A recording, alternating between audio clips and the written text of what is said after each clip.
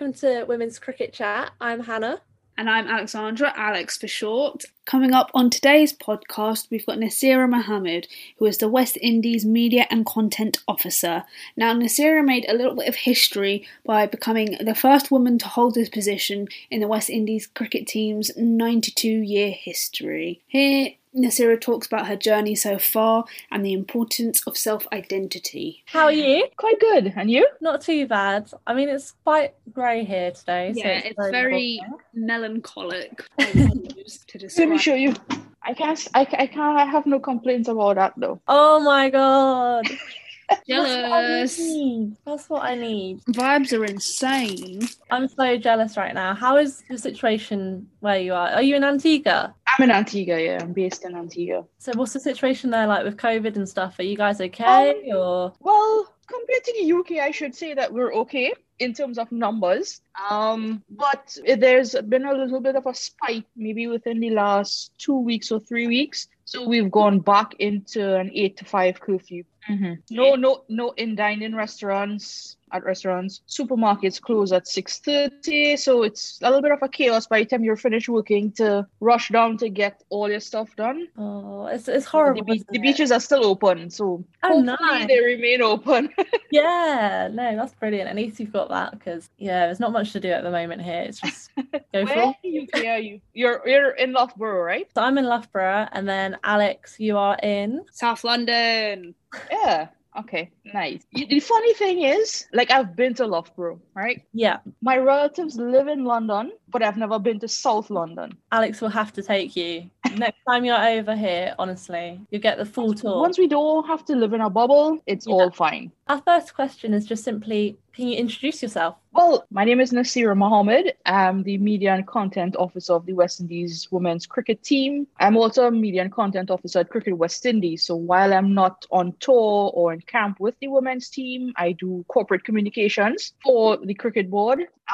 Sometimes I fluctuate between our men's team as well as the age group cricket. So I do some of the under 19s, under 15s, under 17s. So match reports, photos, videos, interviews, that's my forte. And I believe, didn't you create a little bit of history when you got the job with the men's team? Because weren't you the first woman in its 92-year history to hold that role? Could you tell us what it was like for you to get the role? Yeah, but when I started to work with the men in 2018, it was the first time in Cricket West Indies 92-year history of having a media officer with the team that a woman was in that particular role. It's usually filled, well, first off, they didn't have a media officer when cricket started in the West Indies. But as technology and interest and stuff progressed, obviously you had a media officer assigned to the team. And yeah, it was the first one in 2018. I did 2 home series with them.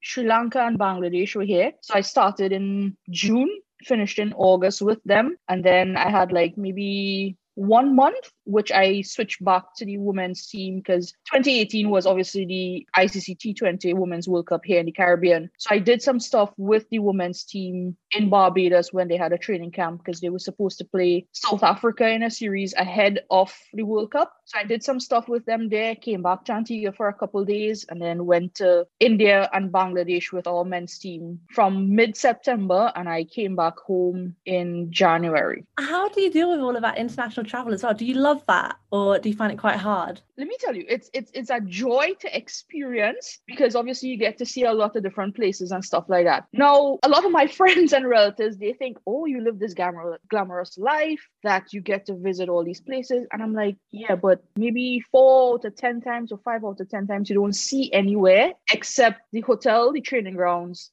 and the airport. Simply because you have a schedule that you have to work with. So you have training days and a few times that you might have like an off afternoon or an off day if you really want to get rest or you have other work that you need to get done. Because as I tell everybody, the players play on the field, they train on the field, and when they come off, that's it. Their schedule is done. They rest until it's actual match time. But for us now who work as the backroom staff, when they come off the field is when our work starts. So, for example, if it's a match day, when the game is finished, obviously during the game, I'll start to write my match reports or start to do my stuff. But by the time you're finished is when you get access to the players. So then you can get a quote from them, you can get a quote from the coach, whoever it may be. So that's when maybe sometimes 3-4 hours after a game finish or after a training session finishes, you're still working. So when everybody can go off and go to the mall or go to the movies or just relax, you're in your room doing your work. But it can be hectic sometimes.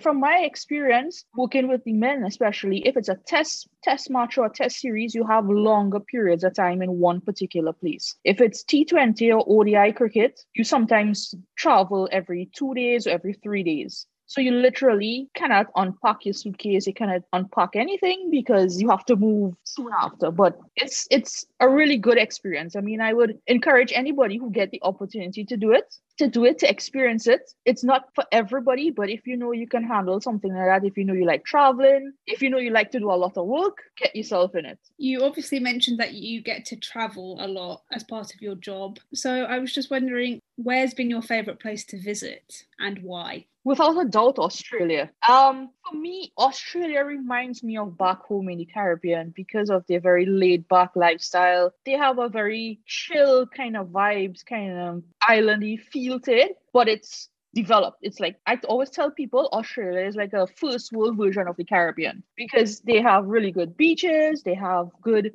outdoor activities to do, but yet still they're modern, they're developed, they have good economies and stuff like that. And I always told myself, I said, if I have to live outside of the Caribbean, there are two places that I'll choose: England or Australia. Those are the only two probably. But I mean, not knocking this or blocking myself into a block to say that those are the only two, but those are my two favorites. What is it about England that you'd like to perhaps come here someday? I think because I have a lot of relatives that live there. So for me, leaving the Caribbean, and knowing there are a lot of relatives as well as West Indians, because there are other West Indians that I know that live in the UK, it feels a little bit familiar. For me, I'm the type of person that I like to go out and explore. I like to walk and see different things. So I will tell you, like, when we come to the UK on tour, this is pre-COVID times, obviously. For example, we have a layover that is longer than 8 hours. So if it's an overnight or if we get in early in the morning and the flight is not until the night, bet your last dollar that I'm on the Victoria Express into London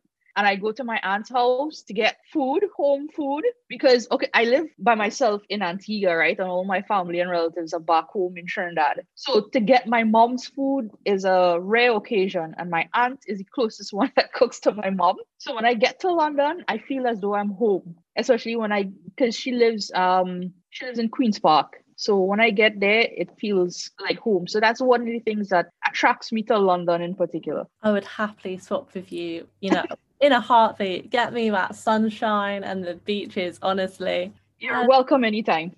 Honestly, I would love to go. I've never been to West Indies at all. So we interviewed Enid Bakewell and she said the one place she wanted to go would be West Indies because she's never been. So I was like, well, we're speaking to you today. Let's make it happen when COVID's gone. Let's get Enid.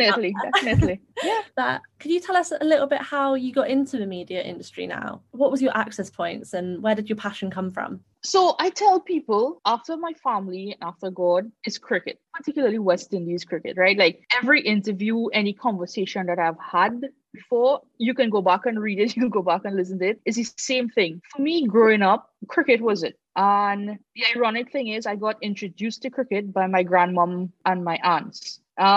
Because like my grandmom, cricket was the one thing that she used to watch, that they would show on TV, sport and activity. And in the West Indies, cricket is the thing for us. As you know, the West Indies are several small island territories that make up one sporting body, right? Or one geographic location known as the Caribbean or the West Indies, as some people call it. But the one unifying factor that we have for all of us is West Indies cricket. We all share a historical past in terms of slavery and then indentureship with the East Indians coming across to the Caribbean and various other people, Portuguese, etc. But cricket is the one thing that we all love and we love to argue about. And the thing is, it's good argument.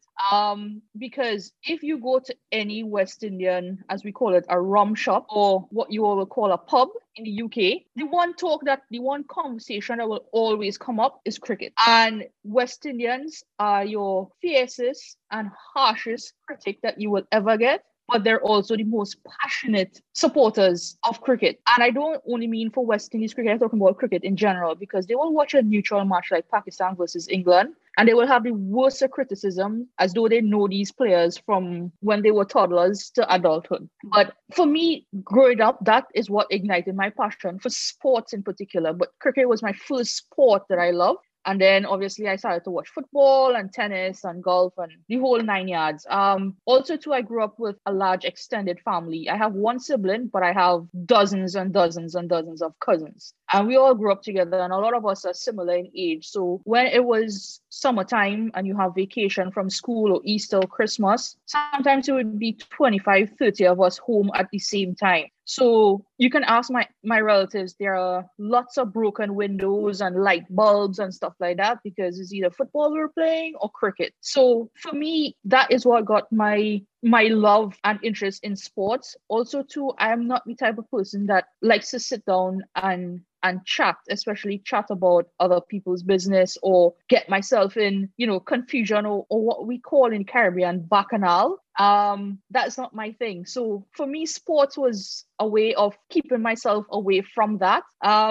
This might sound very bad, but in high school, it was also a way to help me miss classes, because when I played cricket, and you have training or you have games, you would obviously get exempted from classes. I remember when I was writing A levels, I didn't like economics. So my one chance to get away from economics class was to go to score for when our school's boys team had matches at school. So that was my thing, started in scoring and different little things like that. But to get into sports as a career and sports media as a career, I did communication studies at university. And while I was there, I saw that there was a vacancy at a TV station, the state media company back in Trinidad. So I said, let me just apply for it. And actually, it wasn't a journalistic job or anything. It was just working at the TV station. The HR manager at the TV station said, I'll keep your stuff on file. So if anything comes up in sports, I'll give you a shout and, see if we can make things happen. So I said, no problem. And it was ironic because I did they called me back and I did the interview and everything for the sports journalist position. My 1 month a week. And while I was here, I just came. I was actually on the phone with the airline, extending my ticket. The station called and like, okay, we like how you presented at the interview and stuff like that. We like the person that you are and everything. So we're offering you this position. And that's how it started I can't even remember what year it was now. 2013, I think it was. Yeah, 2013. And so I started as a trainee, and then 6 months or 8 months down the line, they took me on permanently, and I worked there for just over 3 years. And yeah, the rest was history. The West Indies women's team won the World Cup in 2016. So I was a sports journalist at that time. And after, this is all online. So like I don't hide it. The then president of Cricket West Indies tweeted that, now is the time to strike. Basically what he was saying is now is the time to strike with developing women's cricket here in the Caribbean. Now that they've won and everybody's behind them and et cetera, et cetera. And I just tweeted, I said, well, if ever you're looking for a media officer for the team, give me a shout. And he tagged the person who was the head of the communications department on that time. And she said, send in a resume. And if we have a position, you can interview for it, whatever it is. I waited a year, almost a year and a half. And in 2017, they emailed and they said, well, we have this vacancy. And we have interviews for it. Would you interview? And I said, yes. And I did. And well, here I am now. It always seems to start with an email, doesn't it? That's how it actually started with a tweet. Yeah, with a tweet. And honestly, Twitter is so powerful, isn't it, to connect people? LinkedIn. Very much is. It's so powerful. But yeah, how important is it to be proactive in the sports media industry, do you think? No, the times that we're living in, it's extremely important to be proactive in social media. and stuff like that, especially with sports. I think sports and politics are probably the two that can utilize social media the most in getting what they need to get out as quickly as they need to get out. Because when something happens, the fastest way to reach at least 500,000 people in 10 minutes is Twitter and Instagram. So for example, you'll see we post stuff on Windies Cricket, which is our handle at Windies Cricket. You'll see when stuff happens during matches, during training camps, tours, etc. I think it's extremely proactive, and it is important for us as media officers, not only the athletes to post stuff on themselves, but us as media officers to use the medium that we have, and it's free, which is the most important thing. I mean, nothing is better than something that's free that can reach 500,000 people in 10 minutes. So I think it's extremely important, especially the digital age that we're transitioning into, because I can't say we're moving as yet, because there are some people who are still archaic, especially the older generation, and they hold out on technologies, especially platforms like Twitter and Instagram. Well, if they do start to use it, they use it not as it should, but I mean, we're getting there. So I think we have the medium, so we should take advantage of it. Just picking up on you and your use of social media, we had a little bit of a gander, and we saw that you posted about World Hijab Day. We wanted to know, what does it mean to you to wear a hijab? Alex coming in with these strong questions. For me to wear the hijab as a woman involved in sports, it shows that this doesn't limit me to what my aspirations are.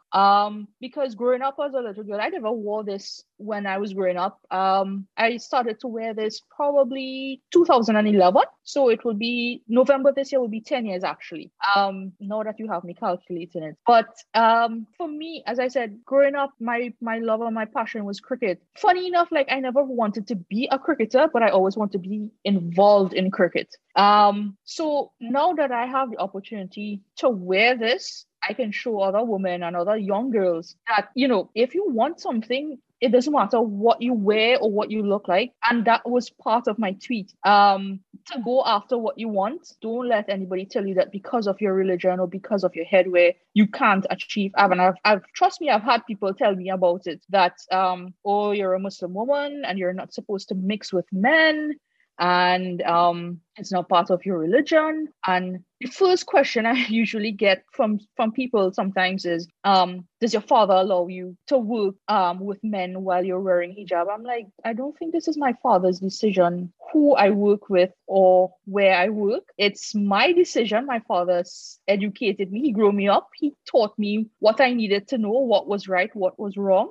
And everybody have personal boundaries and know what they stand for. So when people, I mean, by now I should be used to it, but sometimes, you know, it just catches you off guard by the comments that some people make. But that's what it means to me, to show, to be an example to young girls and other women that, you know, I can do it too. So what you're saying is representation matters then? Definitely representation matters. I know of another hijab wearing Muslim from Canada. She's a sports journalist, Shireen Ahmed. And she's very vocal about it as well. She operates on another podcast called Burn It All Down. Maybe you all could link up. She's on my Twitter. I mean, we all do these things, especially for women in sports. But she's quite good about it in terms of speaking about her hijab and being Muslim and being involved in sports. She's very good on football, so maybe Alex can chat her up on Chelsea. I have no comment on that because I'm not a Chelsea supporter. Are you a Man United supporter? Pardon? Are you a Man United supporter? Definitely not. You know, I swear I've seen you post about United or someone. Who do you support? Liverpool. Oh, yeah, my bad. Completely different team. I will admit I supported Manchester United when Dwight York played for them in the 90s, early 2000s, because he's my countryman. That's it. See, I knew, but I've definitely seen you post about Man United somewhere, so maybe it was that. I don't know. But I just want I to. probably did, but I don't think it was in support. I mean, I would. In all fairness, if I see that there's a good performance or one of the footballers, for example, like the work that Marcus Rashford is doing, I would comment positively and give praises where praises is due. But to say to support, I know I support Liverpool. Yeah. All right, we'll forgive you for and that. Sometimes Arsenal. And sometimes Arsenal. How can you support Liverpool and sometimes Arsenal though? Arsenal aren't even the best team in London. They're like, well, to be fair, they're better than Spurs. Okay, so my main team is Liverpool, right? But if Arsenal is playing against someone, I would support Arsenal in that sense. But they're not my number one go-to. All right, but I have a soft spot for them because Thierry Henry and Patrick Vieira played for them. So I support France in national football. So forgive me. Okay, we'll let you off. Yeah. I just want to bring you back to that status as well, because the 3 words that you put that really kind of stood out to me was empowered, independent, and brave. Tell me what that kind of means to you, those 3 words. So empowered, independent, and brave. Right. For me, being empowered, it links back to being educated, and educated not in the sense of only academia, but empowered in the sense that you have an all-round education. So when people come at me with stuff that because of my religion, I'm not supposed to work with men or I'm not supposed to work at all, and then educated academically because obviously I have a degree in communications, I have other certificate courses that I've done, it makes me know what my rights are. So I'm empowered by that, knowing that and it brings me back to being confident where I can stand up for myself and know how I can defend myself when people tell me sometimes what they say. Intelligent, I can't even remember what I said. So it was empowered, independent, right. So independent meaning that I can see about myself. As I say, defend myself if defending needs to happen. I can, and this was my mother's biggest worry when I moved away from home, because obviously I was living at home. My mother would cook, not wash. I do my own laundry, but I mean, she would cook and ensure that I have food and stuff when I was home. So her biggest worry when I left home was, would I be able to feed myself? And sure enough, I think she's impressed with me now by the fact that I can make some things better than her. So I think that is a little bit of a success story by itself. So empowered, intelligent, and brave. Brave in the sense that I took the chance to resign from my job as a sports journalist and take up this offer at Cricket West Indies, move away from home, move away from my family, everybody, and come live here by myself and move into an unknown world for me in working with a team. I mean, sports journalism, you cover a range of sports and different things, but with a team specific, you now become the person on the other side of the mirror, if you want to call it that. Because before, as a journalist, you can ask the team all these questions, be as, digging as you want to be with teams and really ask them the tough questions. And then now you're part of the team where you have to know how to be a perfect PR answer to the same people that you were before. So what do you think, you've just kind of touched on it, but what are the challenges that you face as a media officer versus to when you was a sports journalist? I think being a sports journalist before and then coming into this job gave me the perfect preparation to handle where I am now, because I dealt with people like me before. So when they come at me with questions, I would know exactly how to craft the responses and stuff like that. I would know how to prepare the players in terms of for interviews and stuff, give them an idea of what can be thrown at them, how to, not necessarily for them to respond, but you can help them prepare so they will have a better idea. Okay, for example, if journalists like to ask sometimes personal questions, or they like to really critique your work and your performance, and sometimes when you don't prepare an athlete enough, they freeze and they might give an answer that they don't really want to say publicly. So for example, these little things that I work on with the players and stuff like that to get them and help them to make them more comfortable for when they face other journalists. So for me, I cherish that experience, that I can see it from both sides of the coin, so to speak. You touched briefly on your journey, but I just wanted to know, how challenging has your journey been to get to where you are today? I can definitely say I'm probably one of the most fortunate people that you will ever meet. In the sense that it's not been challenging at all. I guess maybe because I grew up, some would say very sheltered, by my family and stuff like that. So my parents really allowed me to explore what I wanted to do. They never placed me in any kind of restrictions and say, oh, well, you need to be a lawyer or a doctor, whatever it is. No. The funny thing is, when I was growing up, I actually wanted to be a lawyer. I started university doing communications, and then the university said, they gave the option that if you wanted to transfer faculties after 1 year. And I said, I kind of like this. I'm not really a desk job person, which is ironic, the fact that I wanted to be a lawyer and I don't like to be tied to a desk all day. So, I mean, the journey to get where I am right now hasn't been challenging, if I'm being 100% honest with you.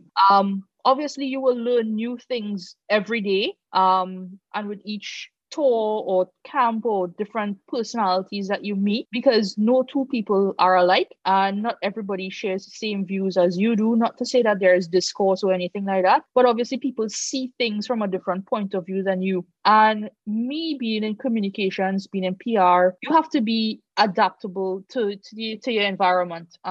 So for that in itself, you try to be evolving. And just as you mentioned, how important is it to be proactive on social media, which is something I was on Twitter probably from, I don't know, probably maybe late 2000s, but it laid dormant for years. And then as I became more actively involved, obviously as a sports journalist and stuff like that, and then now it's like Twitter is my go-to. Every morning when I wake up after I finish prayer, Twitter, to see what happened overnight, what I missed, whatever it is. But yeah, I really can't complain about my journey so far. What's the difference perhaps between the men's side of the game and the women's side of the game when it comes to your job role? Another thing is, like, I guess maybe it's just the players that I work with, but I haven't had any issues with them. I mean, obviously the men would be a little bit different because when I was on tour with them, there are some of them that sometimes, you would go to the mall with, or you might just have a coffee with or stuff like that. Whereas with the women's team, it's a little bit more closer knit family in the sense that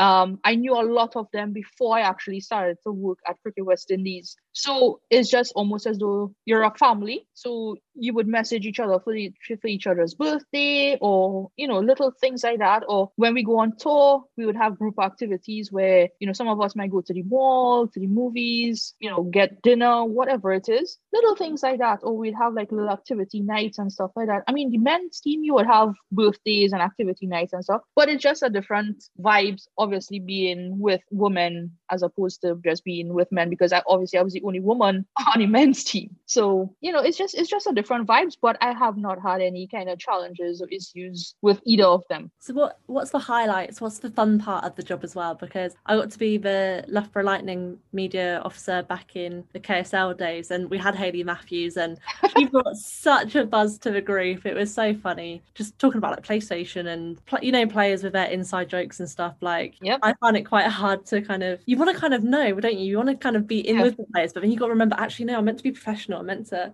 kind of have small boundaries, but like you say, it's such a family vibe, and I used to love that so much, just meeting all these new players and people and hearing their stories.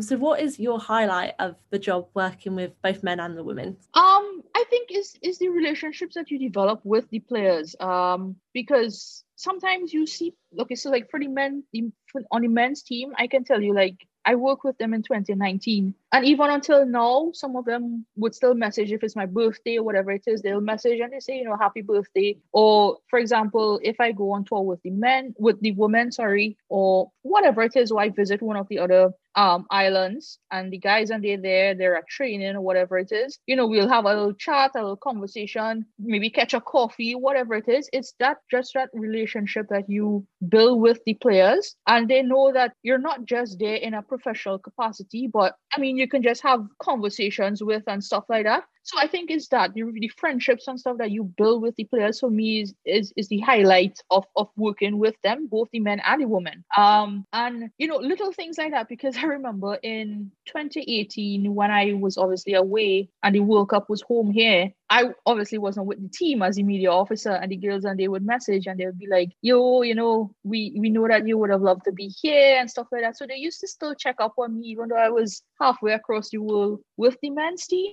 So it is that little friendship and little things that you develop with the players. And as you mentioned, the PlayStations and stuff like that. And, we have little games night where dominoes is a big thing here in the Caribbean. So we have like dominoes night. So we would have cards night and you would pair up. So sometimes there's this particular game that is really popular in Trinidad. However, the West Indies team obviously is not only Trinidadians. So you would have Barbadians, Jamaicans, Guyanese, etc. So we taught the Trinidadians on the team, taught some of the Barbadians and some of the Jamaicans how to play this particular card game. So you would actually get a games night where a Jamaican and a Trinidadian would pair up against two Barbadians or a Barbadian and a Trinidadian. So it's just fun to share with each other like that knowledge and just time and, enjoy it and enjoy each other's music and food. And because sometimes if we're in accommodations where we can cook, we would have different island nights. So sometimes the Barbadians will cook, the Jamaicans will cook, the Trinis will cook. And, we all share with each other.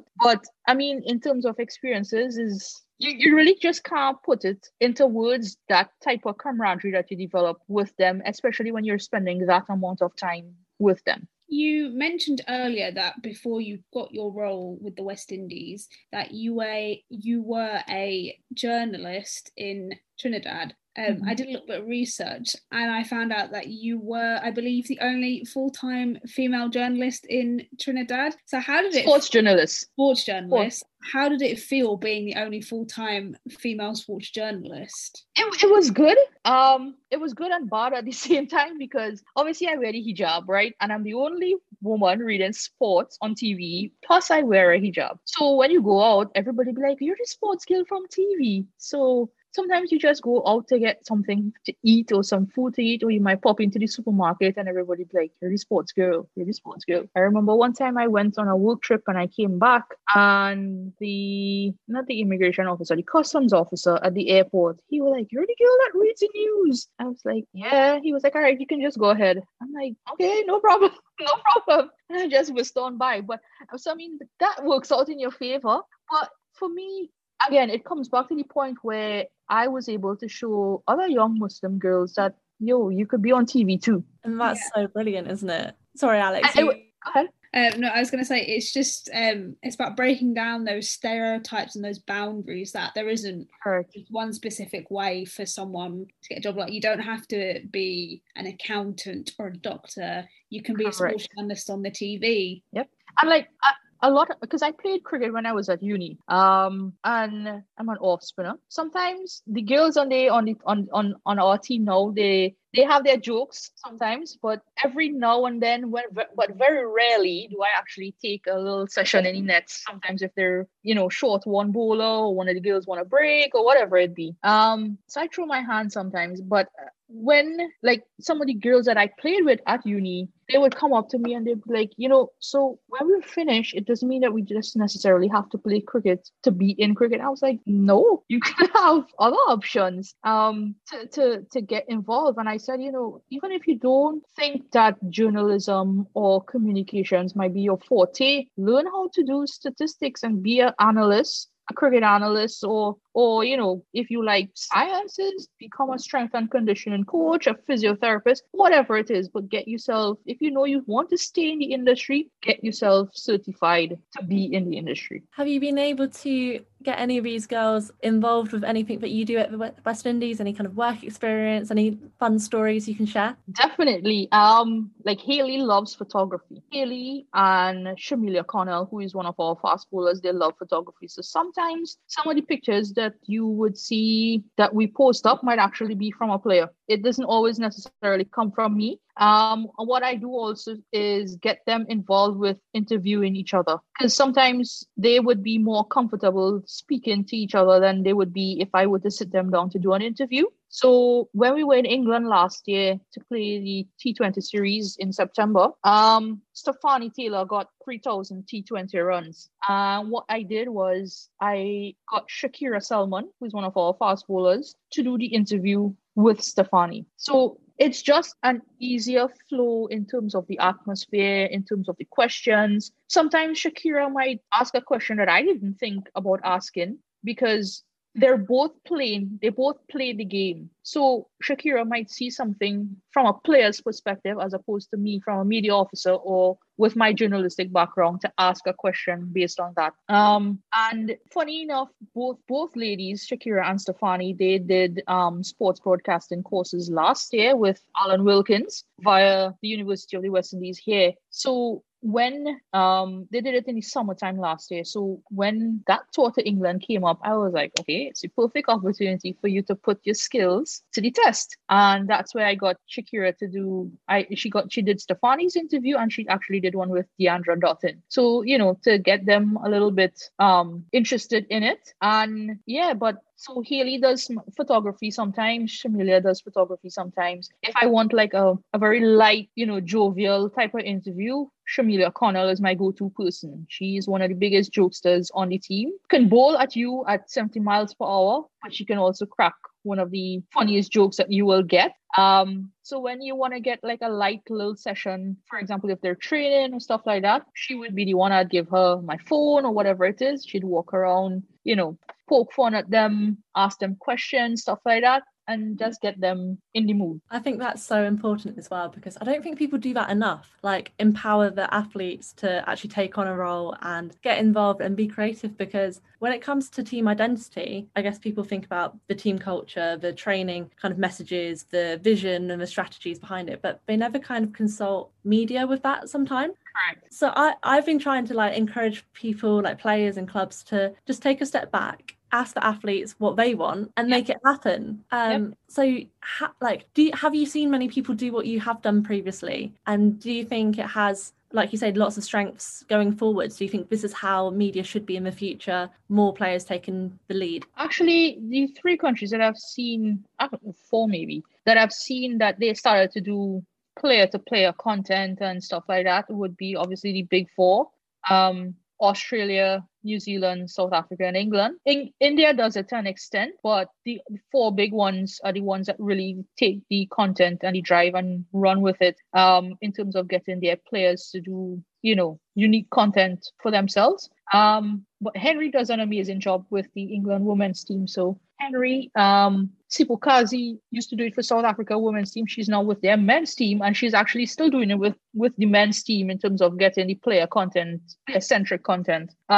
And her replacement, Lucy, also gets stuff done. But, it's just that fun that you want them, because usually when athletes think of media interactions, they think they're sitting here and there are 15 people asking them and throwing questions at them that make them uncomfortable. And that's why I want them to get to understand that, we're not doing this to make you feel uncomfortable. I mean, yes, it's part of the job. It comes with the territory, but there's also a fun side to it. So I try to let them experience the fun side of it as much as possible, so that when it comes to the official media engagements, it can kind of balance it off a little bit in terms of, that they're not, feeling put off by it. I think it's so important, because that athlete education piece, I think, is missing within the domestic game here in England, because some of the players just kind of giggle and they kind of close up and they're like, they can't take the interview seriously because they're panicking and they're like, oh my God, it's pressure. But then when we do that with a friend, they can articulate stuff so clearly and they're comfortable and they're confident. So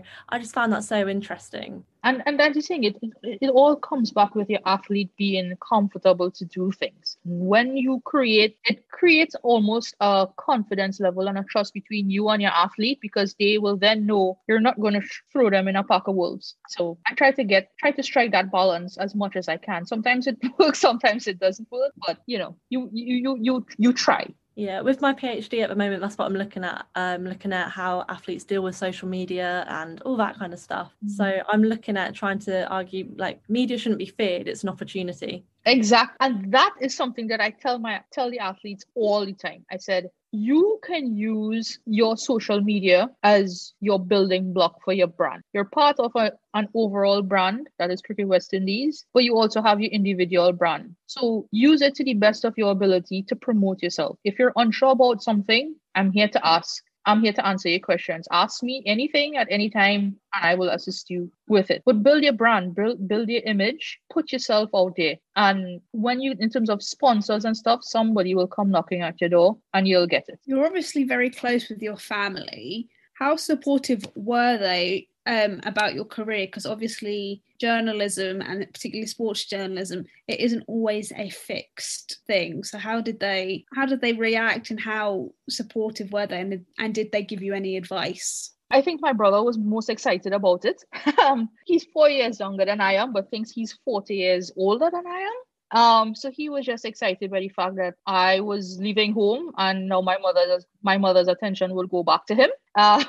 So in that instance, I've never had any kind of negativity or detraction from my parents or my family in my choices. When I did the interview and I got the job offer, and I told them, my mother was like, "Are you sure this is something that you want to do? It's not something that you just think that you're going to do for the next year, whatever it is." I'm like, "Mom, I've basically waited my entire life for an opportunity like this, and I'm not going to let it pass up. Because I had to resign my job in Trinidad to take up this one." And she said, "Are you sure? Because you're going to give up your benefits. You're going to give up everything." I said, "No, Mom, this is what I want. So this is what I'm going to do." And my dad was like, "All right, this is what you make up your mind for. We're here to support you in anything that you may need, or anything that you're unsure of, or if you think that you can't do it and you need to come back home, we support you with whatever it is." And until this day, they still tell me the same thing. Like, I tell you, my mother's biggest worry was the fact that I couldn't cook for myself. And how I would make out in terms of, and that's just a Caribbean phrase, make out, how I would sustain myself in terms of eating and stuff. And the thing is, I've been living in Antigua since 2017, the end of 2017, October 2017. So it's going to be 4 years the end of this year, and she still worries the very same thing. If it is that I'm eating properly, if I'm sleeping properly, if I'm reaching to work on time, everything that her mother usually worries about, she still worries about it. But honestly, I have had nothing but support from my parents, my brother, and my extended family. I totally understand about parents worrying. I mean, I'm 23 and my dad still worries about every little thing I do. I think it's because, though, when I went away to university, I didn't stay at home. I went to university over 300 miles away. So I think now being back, it's a bit of a different experience to when my sister went, because she went to university nearby. And also, I completely understand your brother's whole thing about the attention being on him, because the way it works in my family is my sister had the attention for about 4.5 years, and then I was born and I sort of had the attention ever since. I think it's that younger sibling mentality of wanting to be the star of the show. And the thing is, like, he still has that, because if I'm going home, my mom would know there are certain things that I like to eat, right? So the day that I get home, she'll make those particular things. And then you'll see him post up on his Facebook or whatever it is, "Oh, the favorite child is coming home. So she cooked X, Y, and Z, and she has prepared for her. And I happen to pass home and I get, but I don't usually get this." And, it's just really good sibling rivalry with it. Technology for you, isn't it? It can be a positive. It can also be a hazard at the same time. Yeah, definitely. So especially since COVID. Yeah, but I really wanted to know about how COVID has affected your year and cricket in the West Indies, but also obviously you came over back in September for the series. How did you find it? It actually wasn't bad, I mean, I tell a lot of people, yes, we lived in a bubble. We couldn't come out and go down the street to get a coffee or whatever it is, but it wasn't bad because the facilities that were prepared for us by the ECB was really, really fantastic, in the sense that they had like a games room set up, they had a dining hall, we had a team room where we would get together and just sit and chat and play music and vibes with each other and stuff like that. Or we would have a games night where table tennis apparently was the sport to try to beat each other. Table tennis and darts. We had quite a good competition with darts and table tennis. But it was really, really good. I would be honest, it was probably one of the most relaxing times for me, in the sense that I guess you train because you literally just walk across from the hotel to the ground. You train, you come back, you play, whatever it is. And it was just relaxed. You didn't have to worry about if you were to go out and, interact with other people and stuff. But it was good for the most part for that tour. Home here in the Caribbean, it affected cricket because obviously we're not one landmass. We're separated by islands, and so air travel to certain islands were restricted and are still restricted. So for example, I'm from Trinidad. The borders in Trinidad are still closed. So you have to apply for an exemption from the Ministry of National Security to go home. I was one of the fortunate ones who applied last year, and I got an exemption to go home to visit my family, because Antigua is maybe like an hour and 40 minutes plane ride from Trinidad. So usually I'd go home like every 3-4 months to visit my family, because I have a granny who suffering from Alzheimer's. So, you try to go home as often as you can to visit and stuff like that. And last year was the first time that I didn't see my family in a really long time. It was almost like a year that I didn't see them. Because when we came back from the World Cup in Australia in March, I was supposed to go home, and then they closed the borders. So like a couple of days before I was supposed to go home. So I didn't get that chance. So it was a little bit frustrating. And then living here by myself, not seeing my family, you would have restrictions in terms of curfew and stuff here in Antigua. So it was getting a little bit anxious, in the sense that you don't know when things are going to go back to normal. Even now, you don't know when things are going to go back to normal or when the borders are going to open. So even though I got to go home for Christmas, I don't know when next I'm going to see my family in real, because you can talk to them on Zoom or WhatsApp or FaceTime, whatever it is, but it's not the same feeling as if you were to sit and have an in-person conversation with them. But cricket in general, obviously you would have restrictions where, governments would put restrictions where you're not allowed to have training outside, but that has all been relaxed a little bit in some of the territories. Barbados actually, unfortunately, is on lockdown right now because their COVID cases had a spike in January. But that's why we have all the women's players here in Antigua. They had a camp that's finishing this week. They're going to go back home. We have the men's Super 50 tournament, which is our regional 50 over competition for the men. It's happening here in Antigua. And then we have Sri Lanka men's team coming shortly. But it has affected cricket in the region. But we all, and as I always say, we as West Indians are resilient, and we always find a way to make the best of every opportunity or challenge that comes our way. So even though we might not be able to gather in groups to train as a team, every individual still puts in whatever work that they need to do, so that when we get the chance to come together as a team, we're ready. That is such a perfect way to kind of conclude now as well. Like, that's the drop the mic moment, isn't it? That's absolutely. We've got a few, literally just like 60 seconds, just really quick questions, and then we'll let you escape. So Alex, do you want to start? Favorite genre of music? Soca music. It's native to the West Indies. Favorite player? Current? Women's or men? Let's have one of each. Stefani Taylor, Kane Williamson. Last book you read? I don't think I can use the word online. It's an expletive. What about sledging? What's your favorite bit of banter or sledging term? That's all you can do? Favorite music artist to listen to? Jesus, please. Bob Marley. Favorite food? Dal and rice and curry chicken. My mom's curry. Favorite Liverpool player? Oy, oy, oy. You're going to make me think now. Mo Salah. I'll give a current one. Favorite colour? Blue. Favorite food that's not your mum's cooking? Doubles is a Trinidadian dish. It's 2 fried flatbread with curry chickpeas. I need to get over there ASAP. Honestly, COVID needs to go. Like, you're hitting me in all the taste buds right now. I'm like, I love curry. Just love, honestly. I think that's probably any others, Alex, or no, just quickly, where can our listeners find you if they want to keep up to date with all things Naasira?